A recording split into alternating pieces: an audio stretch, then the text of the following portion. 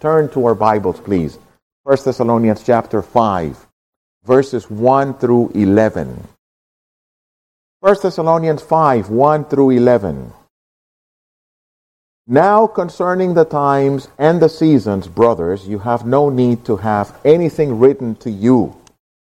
For you yourselves are fully aware that the day of the Lord will come like a thief in the night. While people are saying there is peace and security, then sudden destruction will come upon them as labor pains come upon a pregnant woman. They will not escape. But you are not in darkness, brothers, for that day to surprise you like a thief.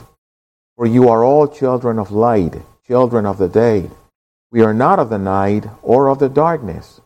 So then let us not sleep as others do, but let us keep awake and be sober. For those who sleep, sleep at night, and those who get drunk at night. But since we belong to the day, let us be sober, having put on the breastplate of faith and love, and for a helmet, the hope of salvation. For God has not destined us for wrath, but to obtain salvation through our Lord Jesus Christ, who died for us, so that whether we are awake or asleep, we might live with him. Therefore encourage one another, and build one another up just as you are doing. And that is the reading of God's Word. Now we deal with the Ukraine, NATO, the U.S., the bombing, and all of these events that are taking place in our day and age. And we wonder, has the end arrived? Are we coming to the end of the times? Let me put some stats for you. Put things at ease. Because you've heard of rumors and wars and rumors of wars. Okay, let's put some things in context. Of the past 3,400 years, humans have been entirely at peace for only 268 of them. That is 8% of the time that we've spent over the last 3,400 years. Impressive. Between 1776, the founding of our nation, and 2022, the United States have been at war 222 out of 246 years. America has been at war 93% of the time. It's another way to put it. The U.S. have only been at peace for 25 years in our history. So when we read, you will hear of wars and rumors of wars, as Matthew 24:6, Jesus says, do not be alarmed. Such things must happen, but the end is still to come. Nation will rise against nation and kingdom against kingdom. All of these things are the beginning of birth pains. So we put things in context.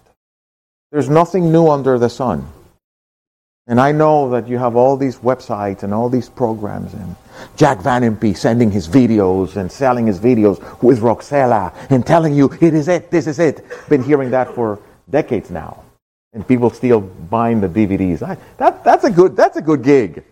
You keep over-promising and under-delivering, and people keep buying. I don't know how they do it, but they manage to do it. Is this it? We don't know. It could be. It could not be. Of the day and the hour, no one knows. But what we are living through now, it's not new. And it's important that we keep that into perspective. And I remind you that eschatology is a doctrine, the doctrine of the last things, and its purpose is consolation. Its purpose is encouragement, not debate and disassociation. There's eschatology in the Bible to encourage believers. The book of Revelation, that dreaded book, has a blessing to the one who reads it and understanding, because there is consolation for the saints in the book of Revelation, not dread and scary movies of the end times. Now, Paul says, concerning the times and the seasons, brothers, you have no need to have anything written to you. Do you want a personal opinion on that? I know it's the Word of God. I know it is inspired or exhaled by the Spirit, but I'm really disappointed that Paul thought that. I wish the Thessalonians would have had a lot of need to be written things to them so we would know more. But Paul says, you don't have a lot of need for me to write to you. So Paul is actually very brief and very guarded in what he writes about this passage. And this morning, all I want to consider with you regarding this text is, what's the day of the Lord? Because Paul says, concerning the day of the Lord, I don't have a lot to write to you. You don't need me to write a lot to you. Well, what is that day of the Lord? When is it coming? How is it coming? And then the passage brings a redeeming contrast and ends with a practical application. And that's all I want to do today. And as I said, Didon already covered these. I heard his sermon. If you want the shorter and better version of it, just go back to last week and listen to it. But I'll take another shot at it because it's my text for this morning. Times and seasons. Interesting, the two words used, kairos and chronos. Chronos is time chronologically, chronometer, chronological. Kairos is the time of the opportunity. For example, when Ephesians says, be careful how you use or conduct yourselves, making the most of your time. The word time there is kairos, making the most of the opportunity, because the days are evil. And Paul is basically saying a redundancy. He's just repeating himself. I'm sorry. He was a Jewish rabbi. Many times he just says the same thing to make emphasis regarding the times, the time in general, or the seasons, or the opportunities, or the occasions. Not a lot to write to you concerning the day of the Lord. And what does he say about the day of the Lord? Well, that expression, the day of the Lord, appears 18 times in prophetic literature, mostly in Joel and Zephaniah. It appears in similar or synonyms 208 times in the Old Testament. So it is a common expression that a Jew like Paul was well aware of, the day of the Lord, the final day, the day of judgment, the great day, the day of doom, the day of darkness. It was a terrible day. And Paul says, I don't have a lot to write to you. But when a Jewish rabbi quoting the Old Testament, or not quoting it, but at least with the Old Testament concept of the day of the Lord speaks, his mind is referring to the end of times. His mind is referring to when things will be finished and completed, because God's final judgment will come into play. Now, when is that? In the Bible, the day of the Lord already happened in the year 587 before Christ, when Jerusalem fell. Now, there were 3 deportations to Babylon. First the nobles and the first king, then second group of people, and finally the land was desolated. When the city was burned by the Babylonians, the prophets called that terrible day of destroying the temple and the city of God the day of the Lord. It already happened. But then the prophets already referred to the day of the Lord in 539 before Christ, when Babylon, those whom God used to take away God's people and punish them, were themselves punished because of their cruelty by the hands of the Medes and the Persians. And that was also called in the Old Testament the day of the Lord, to signal, to point to God's judgment, to a terrible event of God intervening in the life of a people on occasion of their sin. But then Joel predicts the day of the Lord still in the future. And according to Luke in chapter 2 of Acts, that day of the Lord predicted by Joel happened in the day of Pentecost, because it was also the day of ushering in something new. Something new was brought in Pentecost, when the old covenant was taken away, even though it happened at the cross. But it is the official inauguration of the church age and of the new covenant. And that day of the Lord also is described in the words of Joel as fulfilled in Acts chapter 2. Of course, there's a day of the Lord that is still yet to happen, because Paul says concerning the day of the Lord, and he talks about it in the future, there's not a lot I need to write to you about. I hope we are clear that the concept of the day of the Lord, more than a specific day, it's more of a concept which implies a period or an occasion of God's judgment. That day of the Lord or of Christ is not a 24-hour period. It's more a season. Regarding the times and the seasons, I don't have a lot to write to you. Those judgments described before didn't happen in 24 hours. They happened in more than 24 hours. Now, what is interesting, that day of the Lord or day of Christ, at least in the language of 2 Corinthians 1:14, it's a good day for the believer. It is the day of reward. It is the day of the coming of Christ. It is the day when believers will be joined to their Savior. So what is judgment and doom, it's also glory and joy for the Christian. Now, what does our text say about this future day of the Lord? Notice verse 3. While people are saying there is peace and security, then sudden destruction will come upon them. And then this illustration, as labor pains come upon a pregnant woman, and they will not escape. What does Paul say about this day of the Lord? I see three things. Maybe you see 30, and that's fine. Remember, when I give you the things I see in these snippets, it's not that Paul is following my outline. No, I'm following what Paul wrote, and I'm just figuring ways to say it in kind of catchy or memorable ways to remember. But at least I see three things. It is an unexpected day, it is a cataclysmic event, and it is inescapable.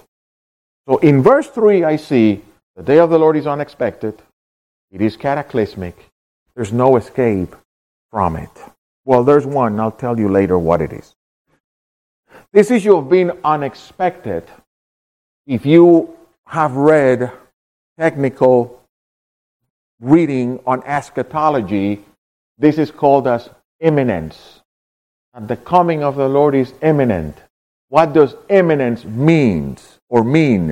It means that you will not be able to pinpoint it and know exactly what's going to happen. If you like watching the NBA, if you like watching the Heat, you see all the motions, people doing things. What are they looking for? Getting the good shooter on the screen and then sending him to one of the corners so he can shoot alone. You kind of, and I always, when I'm watching the game, I try to tell my wife, see something that is not the ball so you can have fun. Don't follow the ball, follow the players running. And all they're doing is trying to isolate their best shooter so the shooter shoots. Well, the day of the Lord is not that way. The day of the Lord is a play that's going to leave everybody like, huh? What happened? That's the meaning of imminence. You will not be able to count 7 years or 3.5 years or 1,000 years and say, ha, got it. You will not be able to see, oh, here's the guy with a mark in the forehead, and here's the guy who stamped my arm with a 666. Now, what day is today? March 13th. Mark it. In 2029, March 13th, Jesus will come back. That's not the way the Bible presents it. The Bible presents it as something which is going to be completely unexpected. In fact, Jesus used two examples to point to that. One of them is the flood, the deluge. In the days of Noah, what did people see in the surroundings? Because the earth was large. Probably, as geologians believe, it was one continent. It was the Pan-Terra. We didn't have the oceans the way we have them today, but it was a huge place. And it's not like people were there watching Noah like we were taught in Sunday school. No. But those in the surroundings were, there's this old crazy dude building a huge ship. Who knows for what?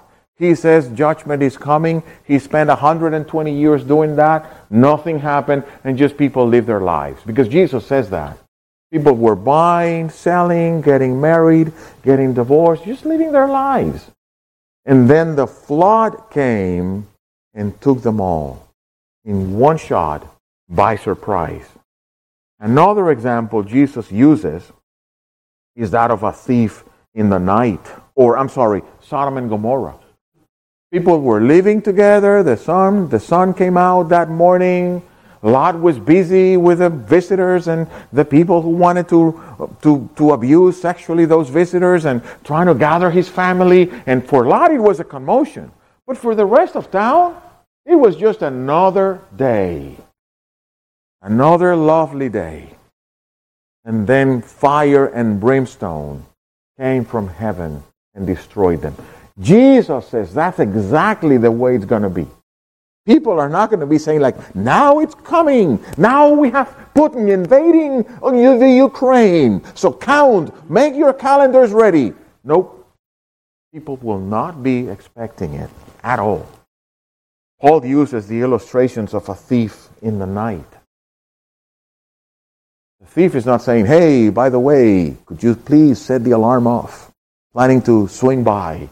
Get Simba inside the house. I just need to go and check something out. No. They come unannounced. That's exactly what Jesus says. What Paul repeats here. It's going to be like a thief in the night.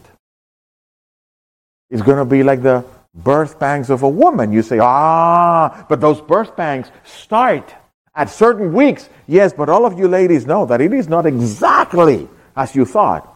They just come and they came, and the baby comes. Well, yes, there will be issues surrounding the world and life, but it's going to be unannounced and unexpected.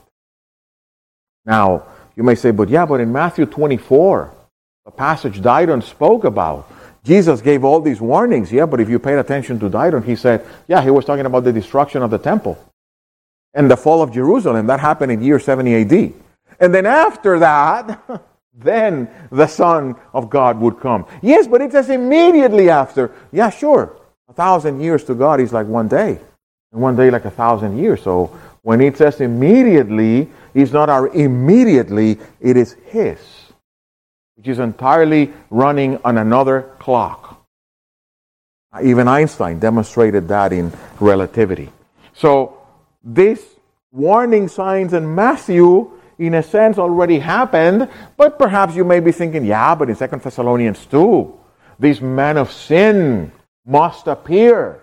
Who's that man of sin? Well, there's an old debate that I'm not going to solve it this morning. I don't have the ability or the time to solve it. I don't think I have the power to solve that. But this Antichrist, yes, could be a person, but already has existed and has been there. Because Paul says the apostasy must come first. Are you waiting for another apostasy than the one we're dealing with? I can take you a little bit west of here and show you a lot of apostasy in a huge church. I'm not going to mention names. And you just turn your TV channel and go through it from 355 and up. And you'll have plenty of apostasy with lots of money spreading lies and falsehood. So the apostasy already arrived. Yeah, but what about that man of sin, that son of perdition? Well, it's funny that Christian generations have seen that man of sin already manifest. Do you know that our church is a confessional church, 1689, taken from the Westminster Confession? Do you know that in our confession, the confession states that the Pope is the Antichrist? I'm not saying I believe it. All I'm saying is that Christians throughout the ages have believed that they have known the Antichrist. Because many theologians believe the Antichrist is just a system of evil. The whole world is under the evil one. Who is the one who opposes Christ? Who is the deceiver and the liar from the beginning? Satan. And if you don't believe me, then John, the apostle, in his letter, 1 John 2:18 writes, "Dear children, this is the last hour. And as you have heard that the Antichrist is coming, even now many Antichrists have come. And this is how we know it is the last hour. That was written 2,000 years ago. My point is, the day of the Lord will come when nobody knows. The day of the Lord will come when you cannot count and be ready and mark the days and the times. The day of the Lord will be cataclysmic. What do I mean by cataclysmic? It will be destructive, violent. It will be finishing, finalizing, terminal. I don't even know what word to use. It's going to be something universal, destructive. 2 Peter 3:10 uses this language. The heavens will pass with a roar. You guys gone to air shows? Fascinating air shows. They fake that they are breaking the sound barrier. Mike knows they are not. Because if you do that in front of people, it's a noise that it's unbearable. But they show you the planes go fast, and the plane goes, and then you hear the sound. Well, multiply and elevate that sound to the nth power. And imagine the whole universe shaking and hearing this roar of destruction coming on that day. Peter says the heavens will pass with a roar, and the earth will be laid bare. I don't know exactly what that means, but the Bible uses the language of regeneration, recreation, redoing of all things. Peter uses the language of the elements being melted. Of course, he was not a chemist. He was not a physicist. Don't think of it in the sense we think of it in our days, knowing more science than Peter did. But it's a very devastating language. The elements will melt. The earth, with all of its works, will disappear. Things as we know will be destroyed. The language in Isaiah, the heavens will be rolled up. And a new creation, a new state of things will be ushered in. It is something cataclysmic, destructive. It will be final. It will be a consuming event. History as we know it will end. Things will be changed altogether. It will be a day of anguish, day of turmoil. Remember, day, not 24-hour, season, event, occasion, times and occasions, times and seasons. Don't think on 24 hours, but it will be a time of anguish, like the pains of a woman in labor. And please remember, it is the day of the Lord. It is not the day of Putin. It's not the day of Biden. It is not the day of NATO. And it is not the day of the Illuminati and of the global thing that is governing us. It is the day of the Lord. He has it in His hands. Only He knows when it will happen. Only He has it in control. And to the best of my understanding, at least from the little I know from the Bible, He hasn't delegated that to anyone that I know of. It is the day of Christ. And of course, it is an inescapable time. Paul says they will not escape. In the language of Matthew 24, the tribes of earth will make lamentation. As the lightning comes out of the west and shoots out through the heavens all the way to the east, the sign of the Son of Man will be seen by all people. Every tribe of earth, every nation will see Christ. They will see Him whom they trespassed. It is a universal, inescapable event. In figurative language that I cannot affirm it is exactly literal or not, men will seek death and will not find it. They will shout to the mountains, cover us from the wrath of Him who is coming. Cover us, kill us, and they will not be able to find mountains falling on them. It is a terrifying event. And I am not trying to scare you. I'm just telling you what the Bible teaches about it. It was my text today. The sight of Christ will not be friendly. It's easy now to mock the gospel. You can hardly watch a movie and not find a cross, some Christian symbol. People blaspheme. Jesus Christ is an expression of cursing, as you know. That day is not going to be that way. God is not going to be quiet and silent. In fact, there's a psalm that God says, you think because I never came to you, I was like you? I'm going to come to you.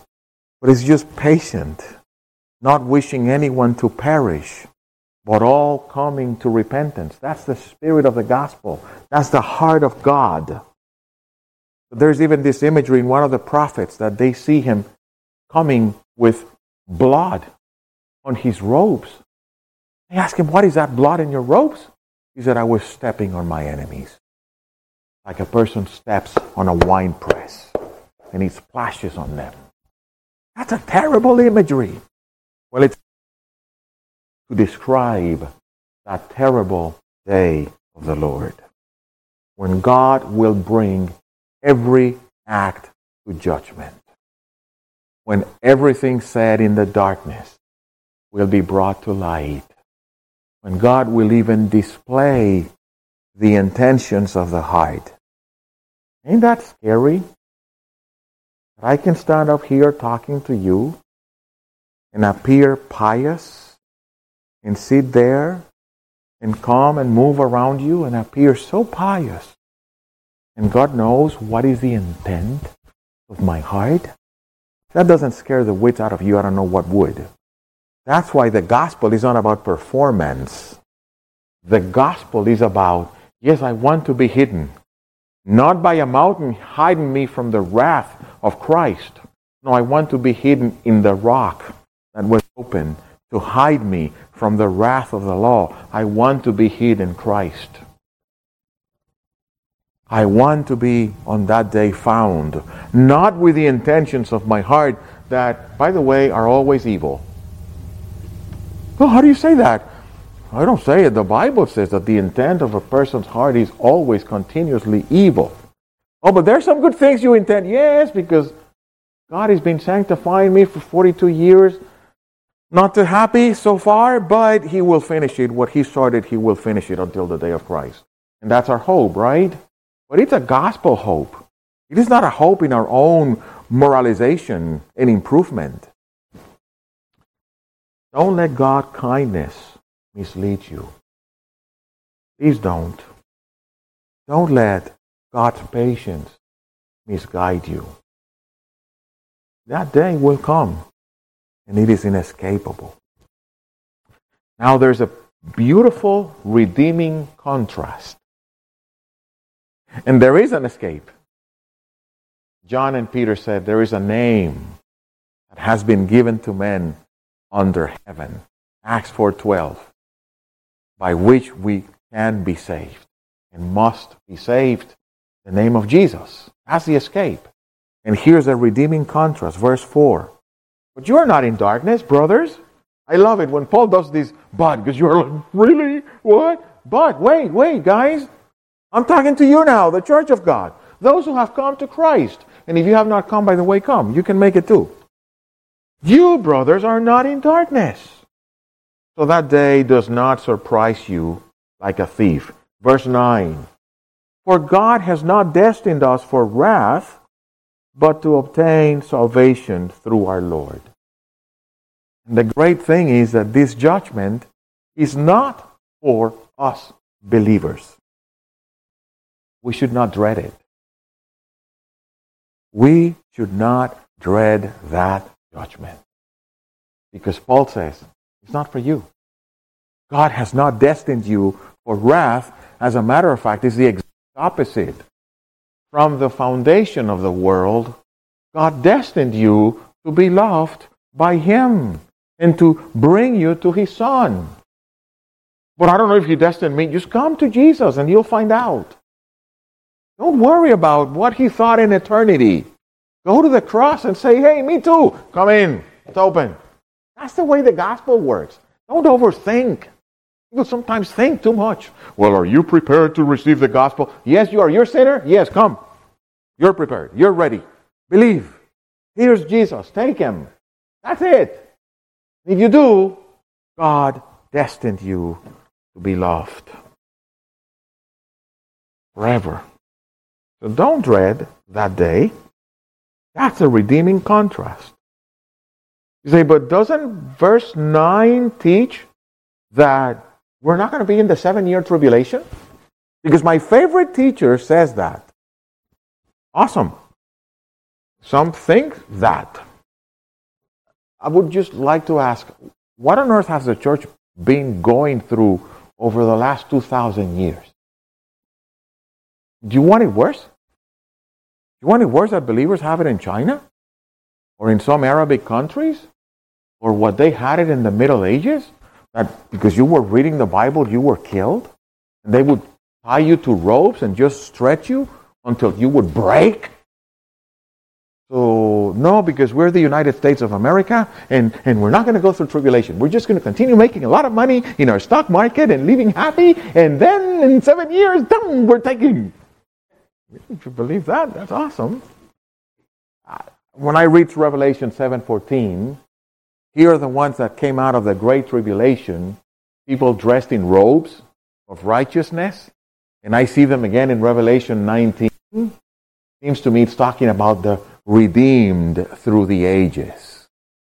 That God took them from seeing evil. Even the language of Isaiah, the righteous is taken away from seeing evil when they die. Brother Bob died. We're sad. God just took him away from the tribulation. Enter into the joy of your Lord. And in Revelation you find the saints resting.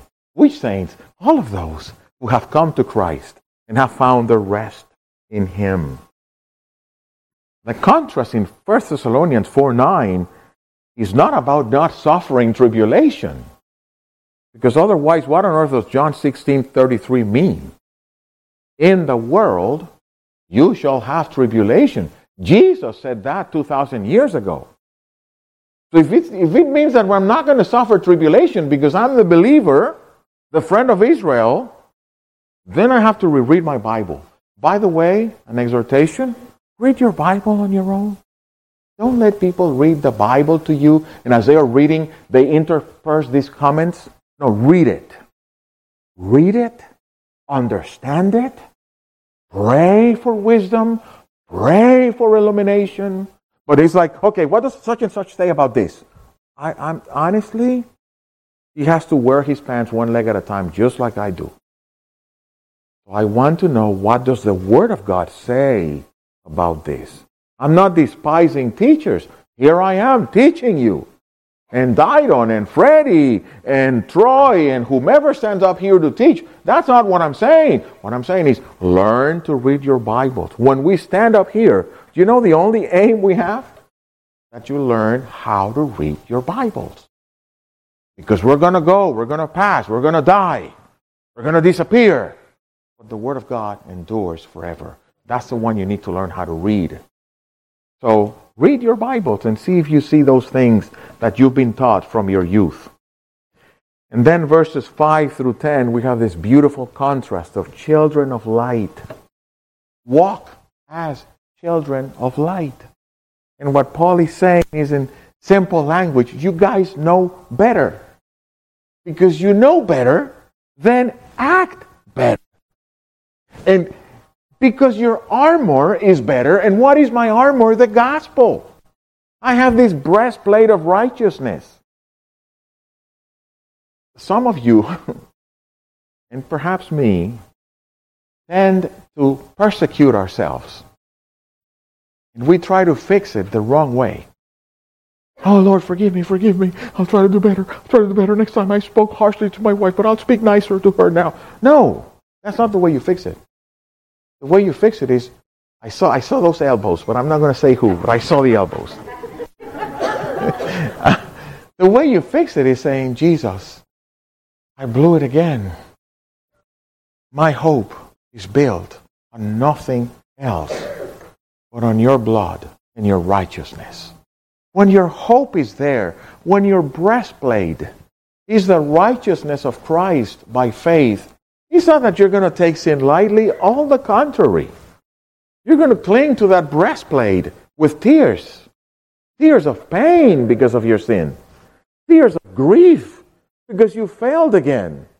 But you're still holding to your breastplate.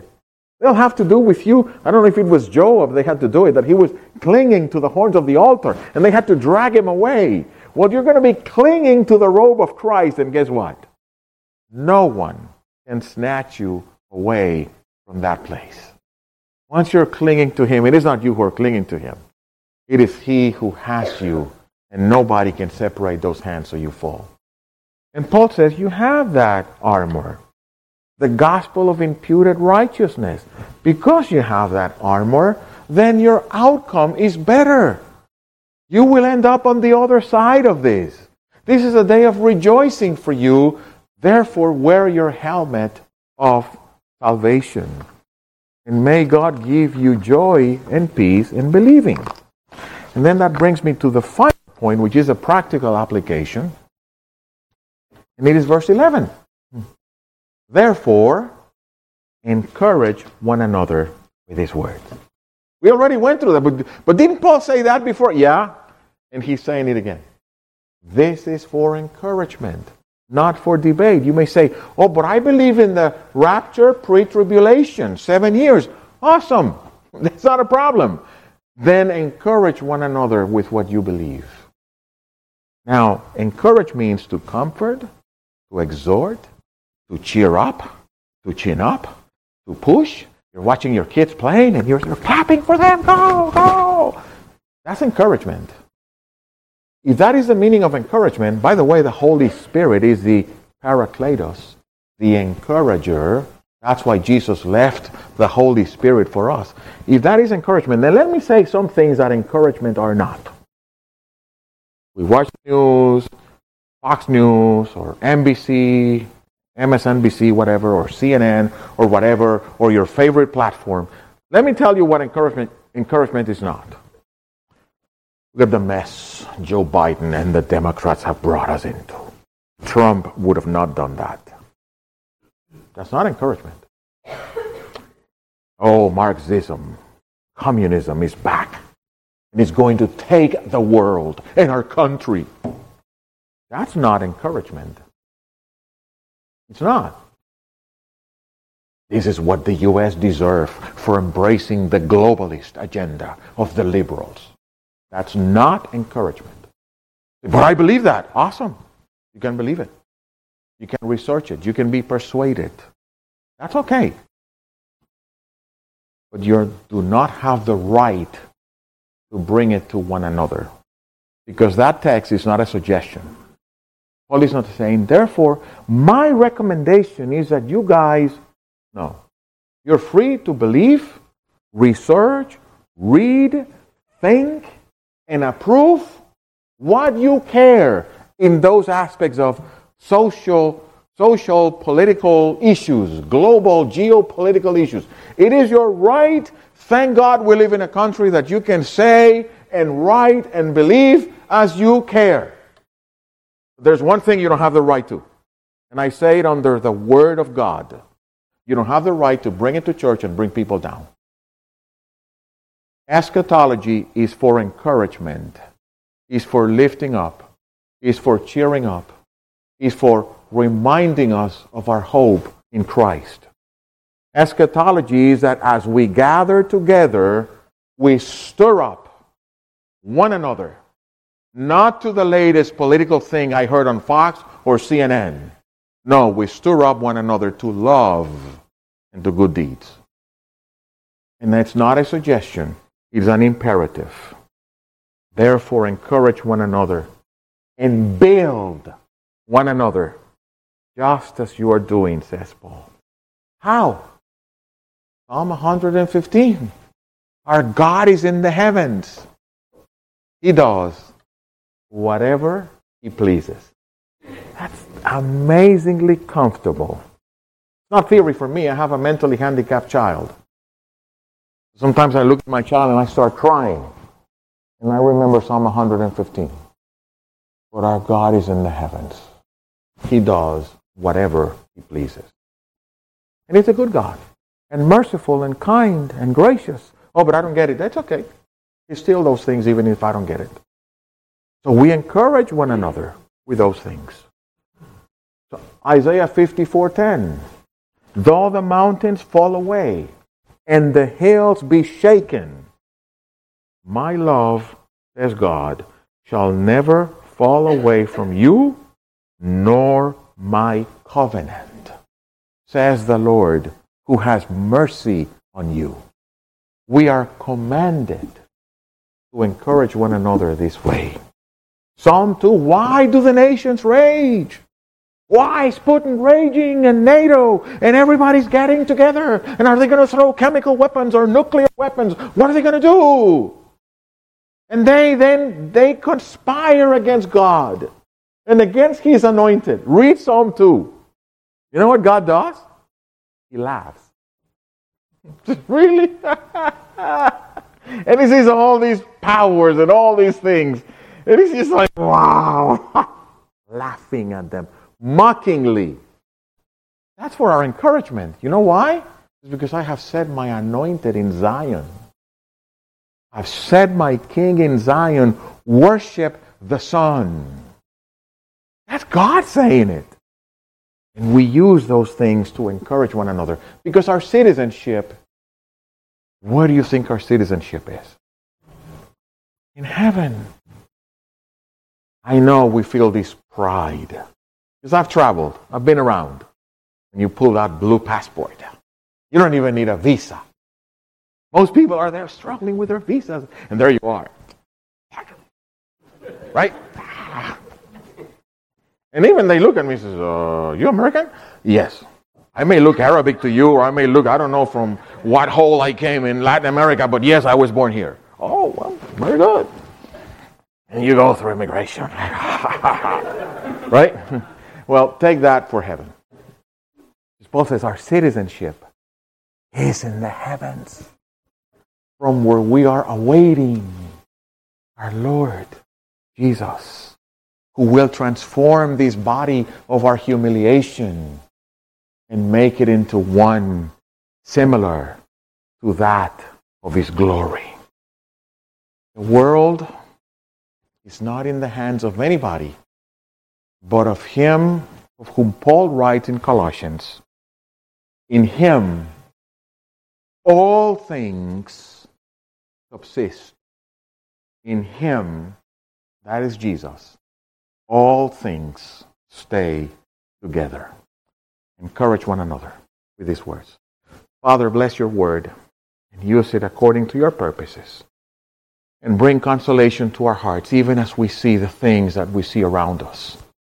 And have mercy on those who are suffering unjustly as a result of people's power-mongering and covetousness and anger.